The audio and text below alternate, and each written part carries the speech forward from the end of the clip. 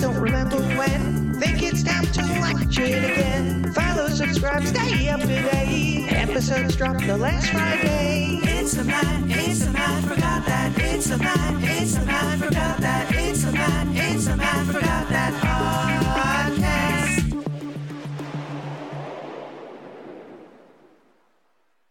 Welcome to the Matt Forgot That podcast, the place to recollect and reminisce. I'm your host, Matt Seroski, filmmaker, film fan.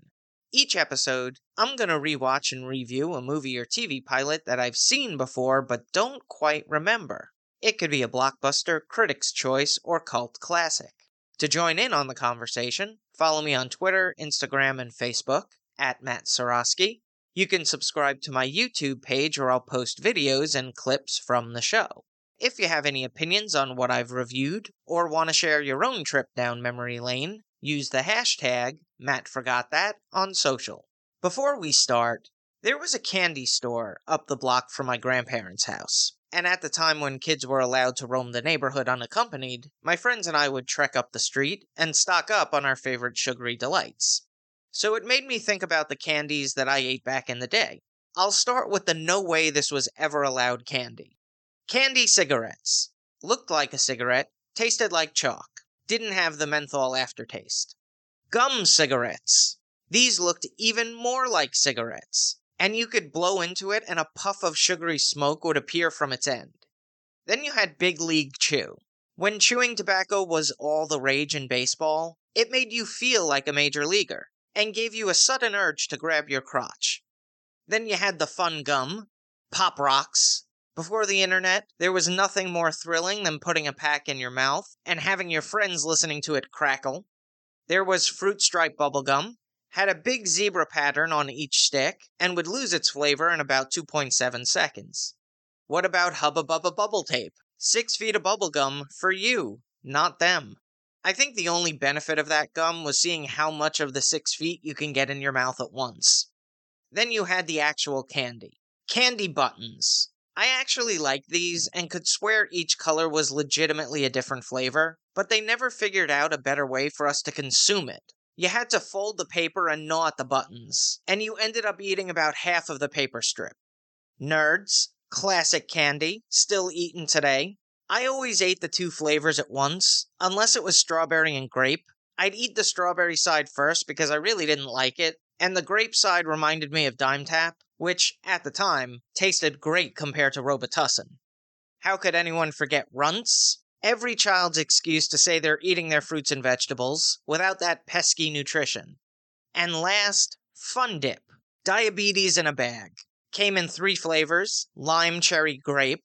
But I have to tell you, my favorite part were the sticks. I could eat them all day. So what are some of your favorite childhood candies? Let me know on social media using the hashtag MattForgotThat. On to the main attraction. Each review will end with a ranking out of 5 stars. 1 star is skip it, 2 stars watch at your own risk, 3 stars standard fare, 4 stars worth checking out, and 5 stars must see.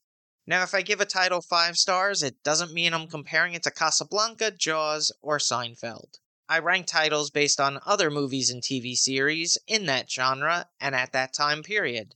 So let's jump into it. In this episode of the podcast, I'm rewatching and reviewing The Fifth Element from 1997. It was directed by Luc Besson, who helmed Nikita, Leon the Professional, Arthur and the Invisibles, and Lucy. The screenplay was co-written by the director with Robert Mark Kamen, who scribed Taps, Lethal Weapon 3, the Karate Kid trilogy, the Transporter trilogy, and the Taken trilogy. This is what I remember. It stars Bruce Willis as Corbin Dallas, a taxi driver and former Special Forces major. I did a retrospective of his career last season in episode 25 of the Matt Watch That podcast. And Mila Jovovich as Lilu, a reconstruction of The Fifth Element. But the most memorable has to be Chris Tucker. This is a star-making performance for the stand-up, playing an over-the-top Ruby Rod. A year later, he would star in Rush Hour with Jackie Chan. Now I'm heading off to watch the movie.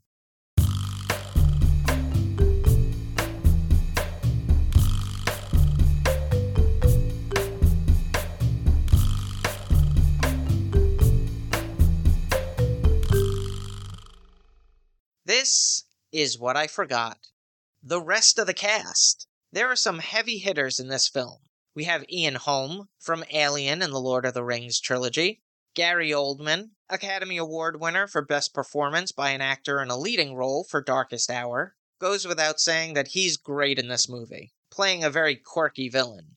Co-starring is Tiny Lister. He had small roles in Runaway Train, Armed and Dangerous, and Beverly Hills Cop 2, but it would be his appearance in the World Wrestling Federation that put him on my radar, as Hulk Hogan's nemesis, the human wrecking machine Zeus. The storyline went that he had some heat with Hogan on the set of No Holds Barred, and wanted revenge. So he wrestled, or attempted to wrestle, on Saturday Night's Main Event, and 1989's SummerSlam and Survivor Series. And last, the late Luke Perry, who had the role as Billy Masterson, assistant to the archaeologist. The Fifth Element starts in Egypt, 1914. Inside a temple, an archaeologist analyzes ancient hieroglyphics, which tell the story of an event which occurs every 5,000 years. When 3 planets are in eclipse, a black hole is opened, and an evil is released, spreading terror and chaos. In the carvings, people representing the 4 elements of life, water, fire, earth, and air, surround a 5th element, a perfect being, the divine light, to be used as a weapon against evil. As the archaeologist admires his findings, believing it'll make him famous, a priest poisons the water jug and offers him a drink. But before they can toast to his discovery, the archaeologist discards it.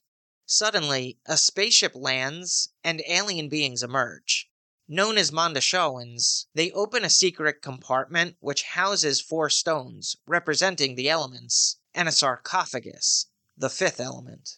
As the aliens take them, the priest voices concerns that Earth will be left defenseless when evil returns. They assure him that in 300 years, when evil returns, so will they. Amanda Shawan accidentally gets trapped behind the secret compartment, but not before giving a key to the priest, and instructs him to pass down the knowledge to the next generation of contacts.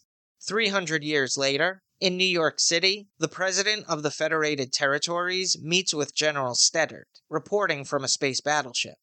An object has appeared in the atmosphere, and, while not much is known about it, it keeps getting bigger. General Steddard wants to shoot first and ask questions later. Boy, sounds like modern policing. When it's approved to attack the object, the battleship is consumed by it. The great evil has returned. Here's a quote without context. Now, don't get me wrong, I'm all for conversation, but maybe you should just shut up for a moment. The Fifth Element was a fun movie. Within the first 15 minutes, there's a lot of information thrown at the viewer, but it was done in an interesting way. I felt like you had enough backstory to know what's going on, but still weren't sure how it all connects. The rest of the pace is a little off. It takes about an hour before the mission actually starts, but from there, it doesn't let up. What I really liked is that the future is usually depicted as pristine, but in this movie there's some grit to it. It does feel like the future, but it's still recognizably Earth. I like the fact that the alien beings were practical elements versus computer-generated, but they kind of walked like that 1980s Saturn robot, the ones that took 30 minutes to walk the length of a 4-foot desk. Now, the spaceships were CGI, but it blended nicely into the environments. A couple of the graphics that were displayed on computer screens did feel limited by 90s technology. Could definitely use an upgrade. But otherwise, the special effects really look good. The makeup and costumes were also impressive. Again, it didn't feel like Star Trek or Star Wars costumes. They were a little more tangible to Earth. Because of all this, I think the movie has aged really well. While it definitely felt futuristic, there was something about it that was totally grounded in reality, which is what I prefer in my sci-fi. Now for a little trivial trivia. The character of Ruby Rhod was inspired by Prince and Michael Jackson. I can see it. The Fifth Element was produced by Patrice Ledoux and filmed at Pinewood Studios in England. The cinematography was captured by Terry Arbogast, whose filmography includes Nikita, Leon the Professional, Kiss of the Dragon, Catwoman, and Lucy. It was edited by Sylvie Landra, who worked on Leon the Professional, Catwoman, The Dandelions, and Odd Job. The score was composed by Eric Serra, who wrote the music for Nikita, GoldenEye, Rollerball, Bulletproof Monk, and Lucy.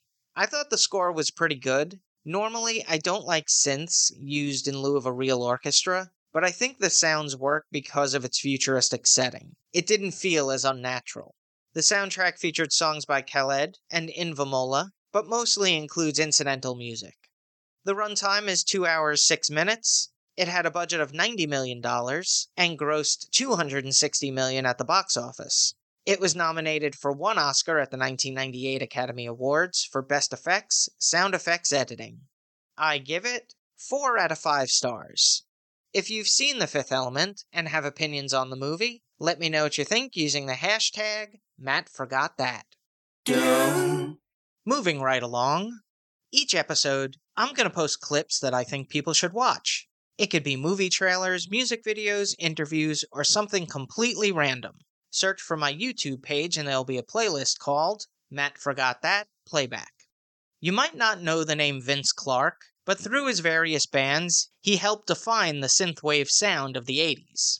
Born and raised in Essex, England, he studied the violin and oboe while at university. He was inspired to make electronic music after hearing The Human League and Orchestral Maneuvers in the Dark. He left school at the age of 15 and started working a variety of jobs at a cosmetics company, the post office, a yogurt factory, a supermarket, and an airport. He wanted to earn enough money so he could buy a synthesizer. He formed his first band, No Romance in China, with schoolmate Andy Fletcher. It would be short-lived, and the pair would go on to be founding members of Depeche Mode with Martin Gore and David Gahan. On their debut album, Speak and Spell, Vince Clarke would write all but 2 songs. The singles New Life and Just Can't Get Enough proved popular in the UK, but failed to make a dent in the US market.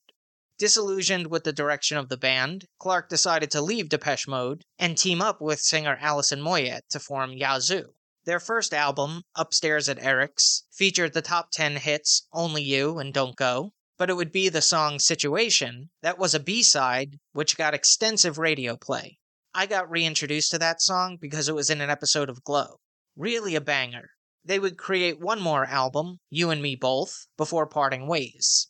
Vince Clarke would team up with Eric Radcliffe for The Assembly. The initial idea was to have a rotation of lead singers, but after recording the single Never Never with Fergal Sharkey, the project was abandoned.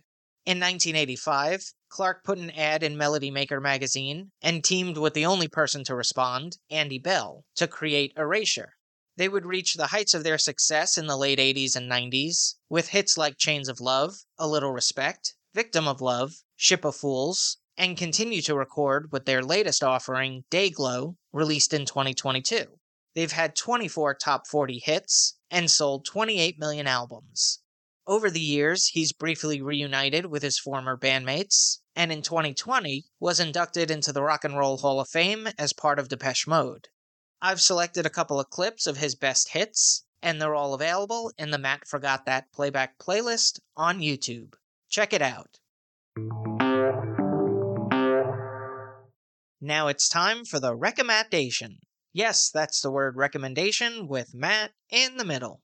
I'm going to end each podcast with my own recommendation of a nostalgic movie or TV series. Today I'm talking about Small Wonder. Before Siri, Alexa, Chucky, and Megan, there was Vicky, the voice input child identicant. In the form of a human 10-year-old girl, the computerized robot was invented by Ted Lawson, an engineer for United Robotronics. He believed it could be invaluable to society by teaching in schools or helping assist handicapped children. When the idea was rejected by his boss, he brings home the prototype to live with the family, his wife Joan and son Jamie. Vicky speaks in a monotone voice, wears a red and white dress, and sometimes takes voice commands literally, leading to comedic situations. There's a circuitry board on her back, which, as a young viewer, looked a little creepy, but it's for Ted to make adjustments. The series used special effects to showcase the abilities of the robot, including having her head spin completely around, lifting up an entire sofa with one arm, and taking a page from Uncle Fester, a light bulb shines when it's in her mouth. Created by Howard Leeds, who is responsible for Silver Spoons and The Facts of Life. He was also a writer on Different Strokes, The Ghost and Mrs. Muir, and shows by Doris Day, Milton Berle, Bing Crosby, and Tennessee Ernie Ford. It starred Dick Christie, Maria Pennington, Jeffrey Saparian, Tiffany Brissett, and Emily Schulman. Edie McClurg played nosy neighbor Bonnie Brindle. Most famous for her role as Grace in Ferris Bueller's Day Off, she appeared in this series and The Hogan Family at the same time. Like many shows in the 80s, there was a theme song. She's a Small Wonder was written by Diane Leslie, Rod Alexander, and creator Howard Leeds. It's outdated, even for the 80s, and includes the lyrics, "She's fantastic, made of plastic." I have a couple of their rejected lines. "She's sensational, fully operational," and "She's amazin', she likes raisins." The series is cheesy, and it's always on the list for worst programs ever, but it's also completely harmless. It was geared towards a family audience and popular with kids. It aired on Saturday mornings in first-run syndication. Small Wonder was on for 4 seasons, 96 episodes, from 1985 to 1989. That's all for this edition of Matt Forgot That. Thanks for listening to me reminisce. You can follow me on Twitter, Instagram, and Facebook at Matt Seroski. You can subscribe to my YouTube page where I'll post videos and clips from the show. If you have any opinions on what I've reviewed or want to share your own trip down memory lane, use the hashtag MattForgotThat on social. Head over to mattseroski.com for the latest news and updates, and come back next time for the rewatch and the review.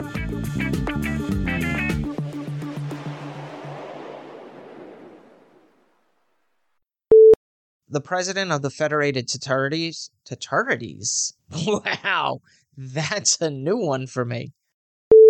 And 1989 SummerSlam and World Series. World Series? Survivor Series. Academy Award winner for Best Performance by an Actor in a Leading Role for Darkest History. That's not it. There was Hubba Bubba Bubble Tape. It's just a lot of fun to say. And Mila Jovovich. I didn't have enough to get through her name.